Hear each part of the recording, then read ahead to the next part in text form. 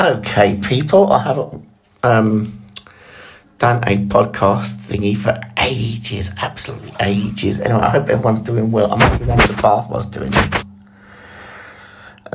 Just so everyone knows. Anyway, I hope everyone is well. As well as anyone can be during lockdown. Lockdown for me has been not too bad. I've been with someone the whole time. So I've not been on my own. Had my friend Tim up for a few weeks. He got stuck here from the 12th of March right the way through until the 7th of May.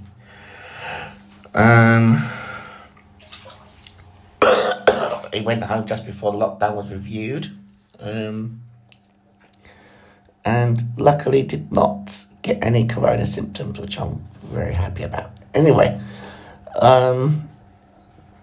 so today's podcast is going to be a bit of a rant. And it basically goes like this. I've just received an email from Merton Vision. Now, Merton Vision are the blindness charity that when I lived in London, I was a part of. They operated from London Borough of Merton, Colliers Wood, Wimbledon, Mitcham, all around the area. Anyway, they've just sent me some information from TfL, and the reason why they've sent it to me is because I'm on their list still. I like to keep abreast of what's going on with them, because obviously I spent a lot of time with them. But anyway,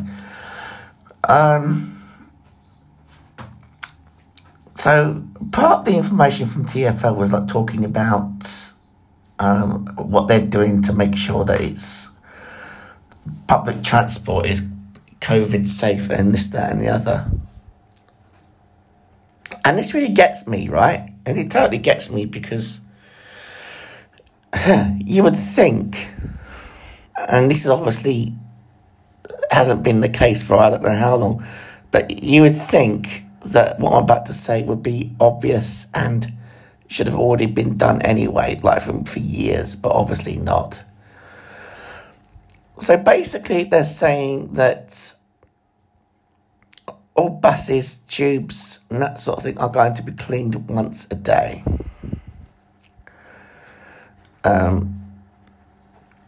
Using hospital-grade material, obviously, to make sure that any virus that's in there gets destroyed.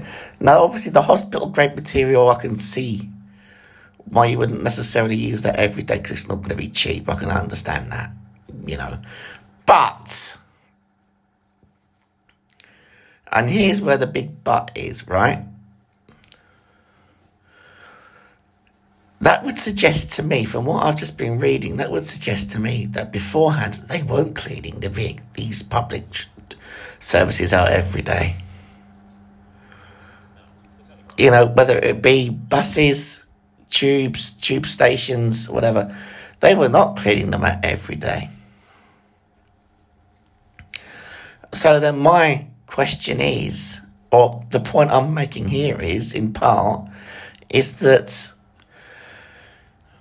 to some degree, is it any wonder that corona and its like have thrived in countries like here?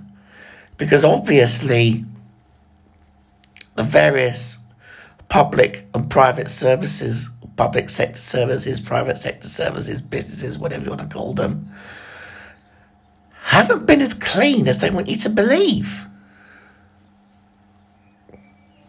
They haven't been as clean as they want you to believe. For them, for me to just read an email saying that they're going to make sure these buses and tubes and whatnots are cleaned every day, why should they even have to tell you that? Because it should already be it should be done every day regardless of whether it's COVID or not. And you just have, you have to wonder why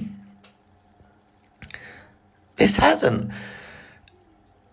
And they're going on about people with disabilities boarding buses first. Well, I'd like to know how they're going to prove that, because some of those disabilities aren't visible. You know, people with arthritis and that sort of thing. If you're not walking with like some sort of walking aid or mobility aid, i.e. a cane, stroke, guide dog and that sort of thing, how are the various service providers going to know that you're disabled? You know, so how's that going to work? You know, they're obviously talking about queuing systems and that sort of thing. I mean, don't get me wrong. If you need to use public transport, then obviously use it. And, you know, I'm all for it. You know, if that's what you need to do, then so be it. And I'm definitely all for this whole, you know, mandatory wearing masks thing. I'm very much in favour of that. I actually don't think it goes far enough. I think when you're out and about, you should be made to wear masks regardless. The only time you should not be wearing a mask is if you're eating or drinking something. You know, that is what I think when it comes to that. But I digress. The main point of what I'm saying here is why is it that these companies and that sort of thing, it seems to me, have not been operating cleaning, you know, as stringent a cleaning policy as they should have been. They've obviously been caught with their pants down. All of them, and it isn't just in the UK, I'm sure. You know, I'm not going to sit here and say, oh, the UK's full of skanks, which obviously it is, but then again, so is everywhere. You know, it's... Yeah, it begs belief.